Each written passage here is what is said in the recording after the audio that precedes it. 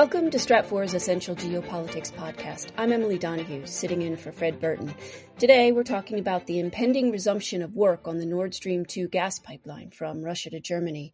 You may recall it was interrupted last year when U.S. sanctions forced the company providing pipe-laying vessels to bow out of the project. Our global analyst, Sim Tak, says there's an update. Sim, thanks for being here. Thanks, Emily. Great to be here. Talk to me a little bit about what's going on here. So as you said, in December of last year, the company that was putting down the pipelines for the Nord Stream 2 project had to bow out under pressure of United States sanctions. Now, since pipe laying is a relatively niche capability, companies engaged in that activity are fairly dependent on their ability to work anywhere in the world. So U.S. sanctions obviously would be a major stumbling block to them. Now, because of that, Russia's been forced to depend on its own vessels, and that's where this one particular vessel, the Academic Chersky, comes in, which is owned by Gazprom, which also owns the Nord Stream 2 pipeline project. So they've been trying to get this vessel into the Baltic Sea to finish the work on the pipeline, but initially, at the end of last year, the ship was still in the Pacific, where it was on call for potential pipeline repairs over the winter period. But now, after a long trip, it's actually made it into the Baltic Sea and is currently located near Germany, ready to effectively resume work on the pipeline. What is it about this one vessel that's so critical in the completion of the pipeline project? So it's actually a Danish legislative issue that means only this Russian vessel can finish the work. The Danish regulations require a vessel to have a dynamic positioning system in order to complete this kind of pipe laying work. That essentially means it's an automated system that controls the position of the vessel in the water so that it doesn't shift off course or anything. Trying to avoid any potential environmental damage or issues during construction. So since Russia has no other vessel that actually has such a dynamic positioning system, they've had to wait until the Academic Chersky was actually available and able to make its trip all the way from the other side of the world. So talk to me a little bit about, now that it's there and it's ready to roll, is that sort of lifting the last barrier to this Nord Stream 2 project?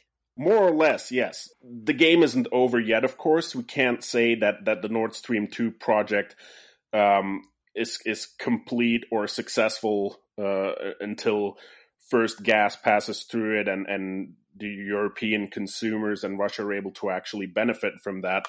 But we have seen the U.S.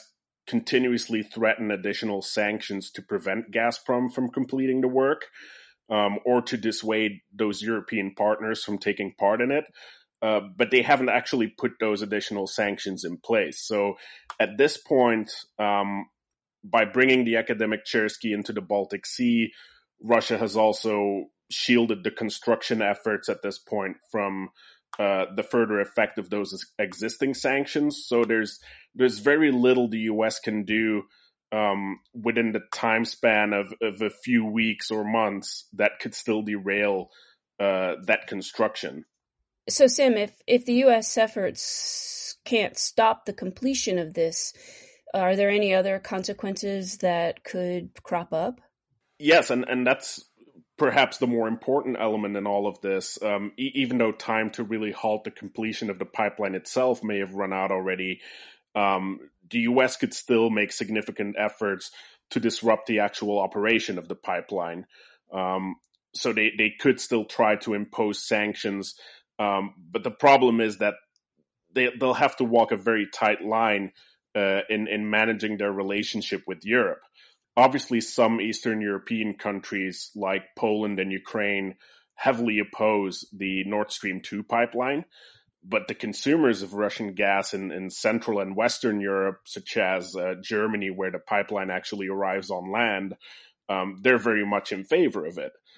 So the U.S. will have to weigh its options between, on the one hand, trying to dissuade Europe from purchasing additional Russian gas through the Nord Stream 2 pipeline, and on the other hand, sustaining its very important security and economic relationships that it has built with those countries in Europe. And in addition to that, there's of course also the Russia-US dynamic to keep in mind, where that relationship has definitely been tense at best. But during the COVID-19 pandemic, the constant back and forth between Russia and the US has somewhat calmed down. But we could see completion of the Nord Stream 2 pipeline essentially rekindle that dynamic. Yeah, I would imagine that's something that we're going to be watching very closely. So beyond the pipeline construction, how will Nord Stream 2 affect the future of Russia's energy relationship with Europe? So the way the Nord Stream 2 pipeline will actually affect the landscape of energy infrastructure is that, even though its main job is to provide additional capacity, additional volume for natural gas sales to Europe, the most important thing about this pipeline actually is the diversification that it offers. Because even though this is adding additional volume, currently Russia isn't even fully using all of the potential natural gas transit volumes that it has available to it. For example, in Ukraine, it's only using a small amount of the actual total amount of gas that it could be transporting to Europe that way. The thing that Russia gains through Nord Stream 2 is actual security of its different supply routes towards Europe. We've seen in the past how geopolitically sensitive some of these transit routes can be, particularly the one running through Ukraine. We've had multiple cutoffs in the past, or threats of cutoffs when Ukraine and Russia failed to reach an agreement on gas transit pricing. So essentially, by having this additional volume in the Baltic Sea, Russia is able to continue to fulfill its contracts to Europe, even if there were to be disruptions on other parts of their transit infrastructure. So in a way, the Nord Stream 2 pipeline will help secure Russia's role in European energy markets.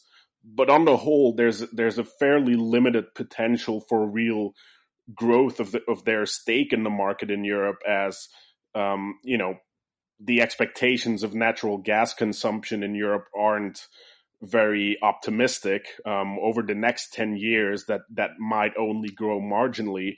And in addition to that, Russia's also facing additional competition from LNG supplies, for example.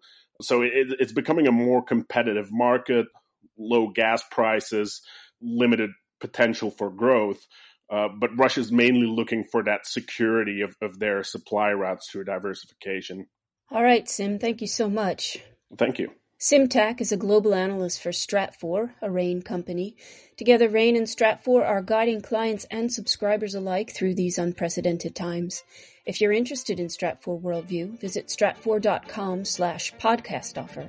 That's stratfor.com/podcast offer. Here's an inside tip. Podcast listeners get a good rate. I'm Emily Donahue, in for Fred Burton. Thanks for listening.